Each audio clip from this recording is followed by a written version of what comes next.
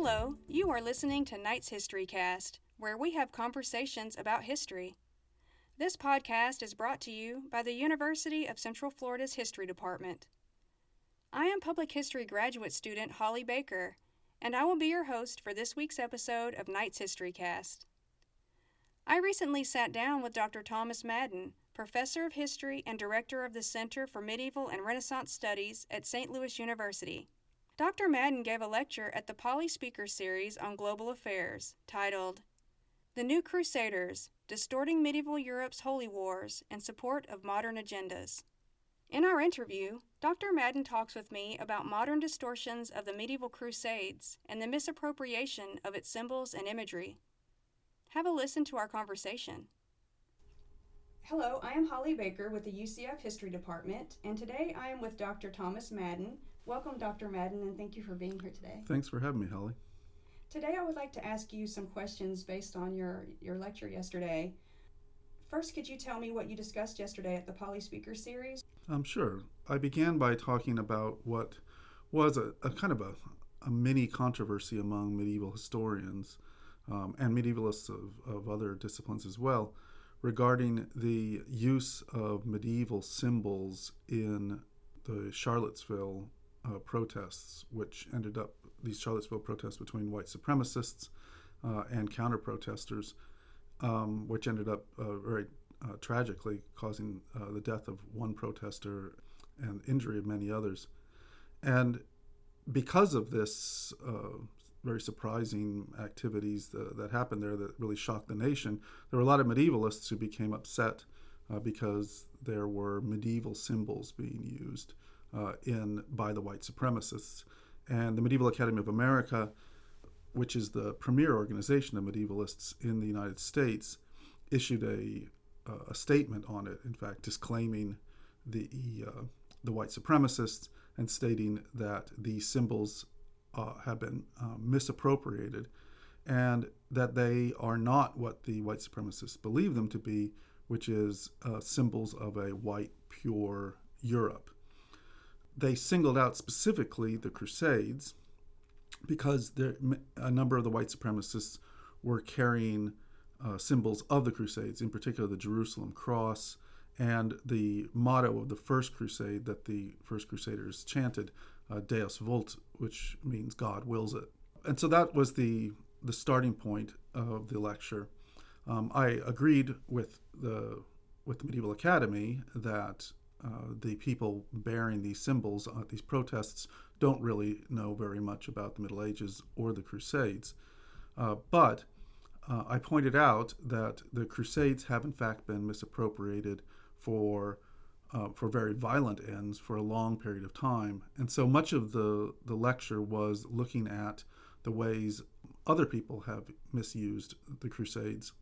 I went primarily back to the 19th century with the European colonial powers who reshaped the Crusades, which were a very medieval event, into a very modern event. And they recast them as Europe's first colonial ventures. And when the Europeans then, either in France in 1830 when they captured Algeria, or after World War I when the Ottoman Empire was divided up amongst the great powers, they went into the Muslim Middle East with these incorrect notions of what the Crusades were, and saw them, and in fact taught the Muslim world about the Crusades as a colonial enterprise, which is not what the Crusades were at all.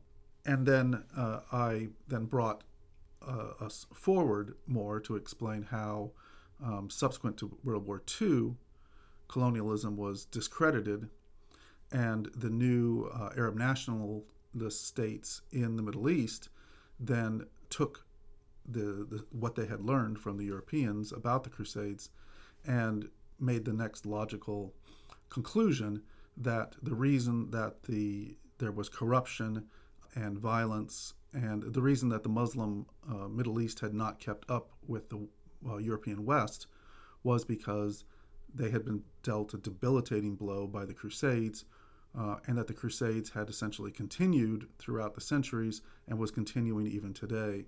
First in the colonialists' actions, but then also in Western actions in the Middle East today. And that essentially is the position held by first the Arab nationalists, but also the Islamists, and particularly the organizations like Al-Qaeda or ISIS that have militants that do these attacks all over the world. I also showed in the lecture how ISIS uses crusade imagery to not only to characterize its attacks, like the attacks in Paris or in London, but it also uses this as in their magazine Dabiq, and it's used as a recruiting tool as well. And it's essentially a misappropriation of the Crusades. It cast them as something that they weren't, but it also cast them as an ongoing campaign that Europe has been waging against the Muslim Middle East since the 11th century. And then the remainder of the lecture, I spent some time talking about common misconceptions about the Crusades, and many of the ones that are held by Islamists and racists, but also many that are just generally viewed today by the common population. And the reason is because, as I said in the lecture, the Crusades are very useful for modern agendas because everyone has an image of the Crusades in their mind. It may be a vague image, but there is an image there. But nonetheless, most people have very little information about the actual campaigns. So that means they're rife for using that vivid image for your own modern agendas.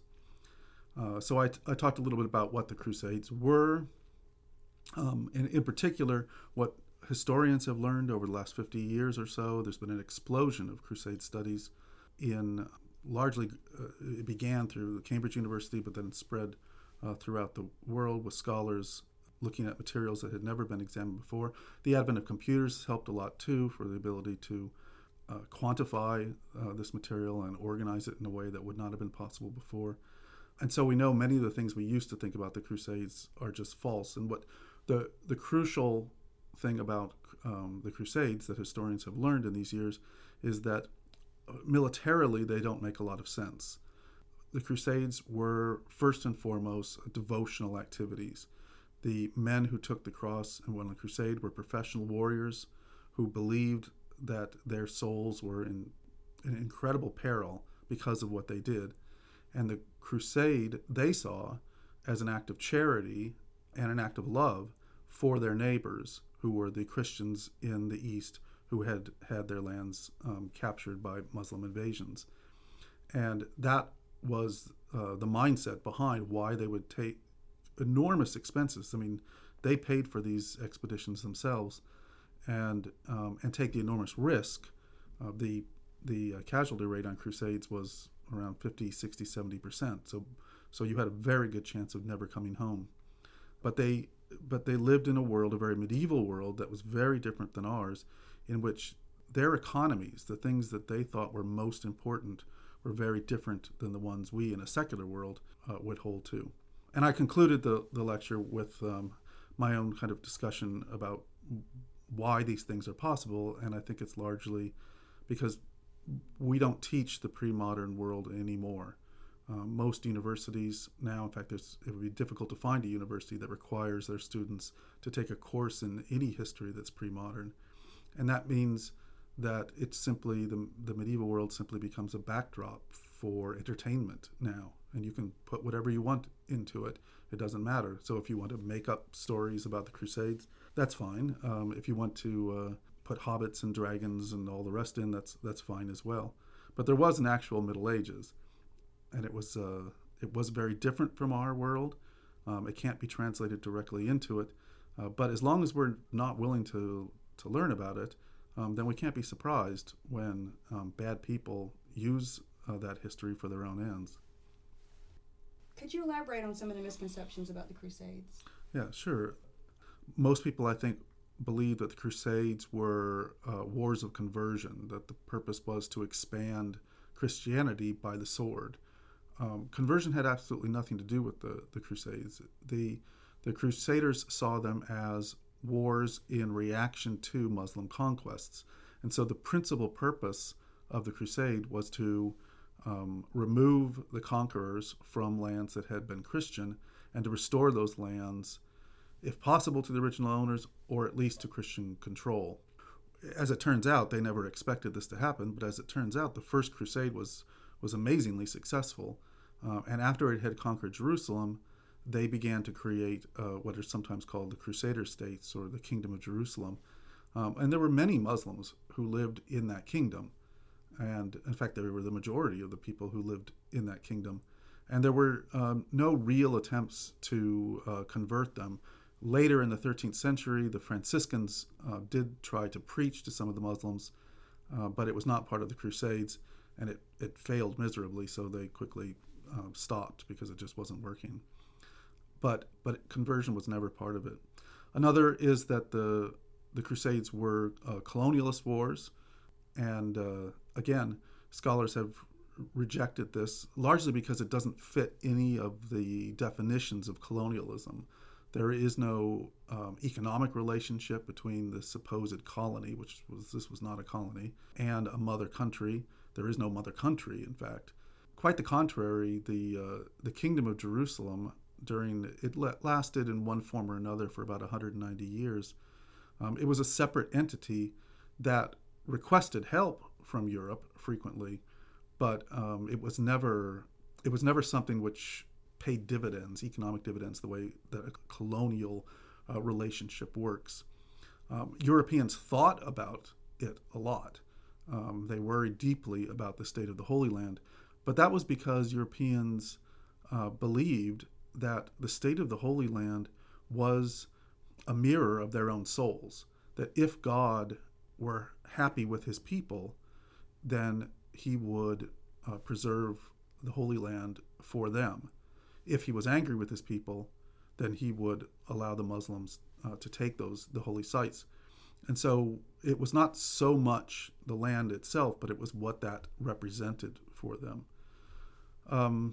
A very common myth that what used to be taught in schools is that the Crusades were essentially created by the second sons of nobles who could not inherit their father's lands, and who did not have anything else to do, so they marched off to the Holy Land to carve out territories for themselves.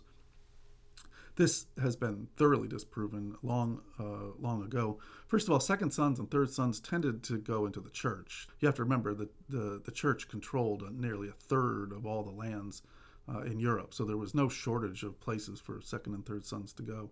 But aside from that, it doesn't make any sense. If the second or a third son really wanted to carve out territory for themselves, there was plenty of land much closer to do so. The Crusades are the only expedition, it's the only campaign that I'm aware of in human history in which you literally have tens of thousands of warriors marching thousands of miles deep into enemy territory for really no good strategic reason. The Crusades only make sense when we approach them as religious exercises, devotional exercises. That's what would lead these thousands of people to do something that really makes no strategic sense. Yesterday during your talk you spoke about, and you actually spoke about it a little bit earlier in the interview, about how students tend to learn about the medieval world from movies and television, dragons and hobbits and such, like you just said. Do you think that television shows and movies provide an accurate depiction of the Crusades? I'm pretty sure I know what your answer is going to be, but why or why not? If there is an accurate description of the Crusades that's been done on television, I've never seen it. There have been documentaries over the last, let's say, 25 to 30 years. There have been there have been a number of Crusade documentaries done. One that was done by BBC in the, I believe it was late 80s or early 90s. It was, in fact, hosted by Terry Jones of Monty Python fame. Terry Jones got a master's degree in medieval literature, so he considers himself to be a medievalist. It was completely false. It was rather entertaining, but it was completely false in almost every respect. The only good parts about it were that he actually traveled to a number of places in Syria that you can no longer go to. So those are interesting because you can actually see some of these hospitaller castles that you can no longer see. Aside from that, it was not only just false, but it was disingenuous. They interviewed people. In fact, they interviewed the greatest scholar of the Crusades in our times, Jonathan Riley Smith from Cambridge, for this show. And then when the thing actually came out, they selectively cut him to make it seem as though he were agreeing with the things that the documentary was saying. I know that Professor Riley Smith, after he had seen that, became so upset, he swore he would never do another television show ever again. In my time, I've done a lot of television shows, not as many as I used to, but I've had that experience as well, where unfortunately with TV, the way they work, and I'm thinking of things like the History Channel or more recently CNN and their Pope series, is they pretty much get a script ahead of time. So they already know what they're going to say, and that script is not based, at least in my experience, is not based on any actual sound scholarship or any reality about what's happening in that period. It's really based, as a producer at History Channel told me once, we're the History Channel. Our first thing is channel, and that is we are an entertainment vehicle. Our job is not to give accurate history. But I think most people, when they watch it, think that they are being given accurate history. And so I also have often been disillusioned. I mentioned this in my lecture yesterday. There is currently airing a mini-series on CNN on the history of the popes. And I was interviewed for the first two of them, which have to do with the papacy before 1500. And also they spent a fair amount of time talking about the Crusades too. And on that show, they literally talked to specialists and experts about these topics. And then they just simply cut everything we said that was not going to be part of their sensationalist stories. And instead, the talking heads who are on there the most are people who have absolutely no expertise in the study of the medieval world. One person, I'm sure she's a very nice person, but she has a PhD in American studies, and she is pontificating, excuse the pun, on the history of the papacy, in which she's never been trained and knows absolutely very, very little about it. Well, based on what she says in the show. So it's very disconcerting because, again, producers like that are interested in getting something that's going to get people to tune in, watch the commercials, and stay focused. And for whatever reason, I don't understand it, because it seems to me the real stories are much more entertaining than the made-up ones that they come up with. But there you have it. Well, is there anything that you would like to add before our interview concludes? My main exhortation at the end of my lecture was that in universities now, it seems that more and more everything is moving towards, and I'm not opposed to this, moving towards STEM, science, technology, mathematics, and I think that's fine. But I think it's crucial that as we go along, that we don't forget history, because when we banish history from our curriculum, it means that unscrupulous people are in a position to warp that history, to tell us things which are just simply not true. And a little bit of information, a little bit of knowledge is a great defense against those people. And so I think that was my main kind of exhortation for the end of my talk. Well, I really appreciate you doing this interview with me, and I enjoyed your lecture, and it's been great meeting with you and talking to you. Thank you. Thanks. That was Dr. Thomas Madden talking with me about his lecture at the Pauley Speaker Series on Global Affairs, titled The New Crusaders, Distorting Medieval Europe's Holy Wars in Support of Modern Agendas. For Knight's History Cast, I'm Holly Baker. Please subscribe to this podcast to hear future interviews and conversations.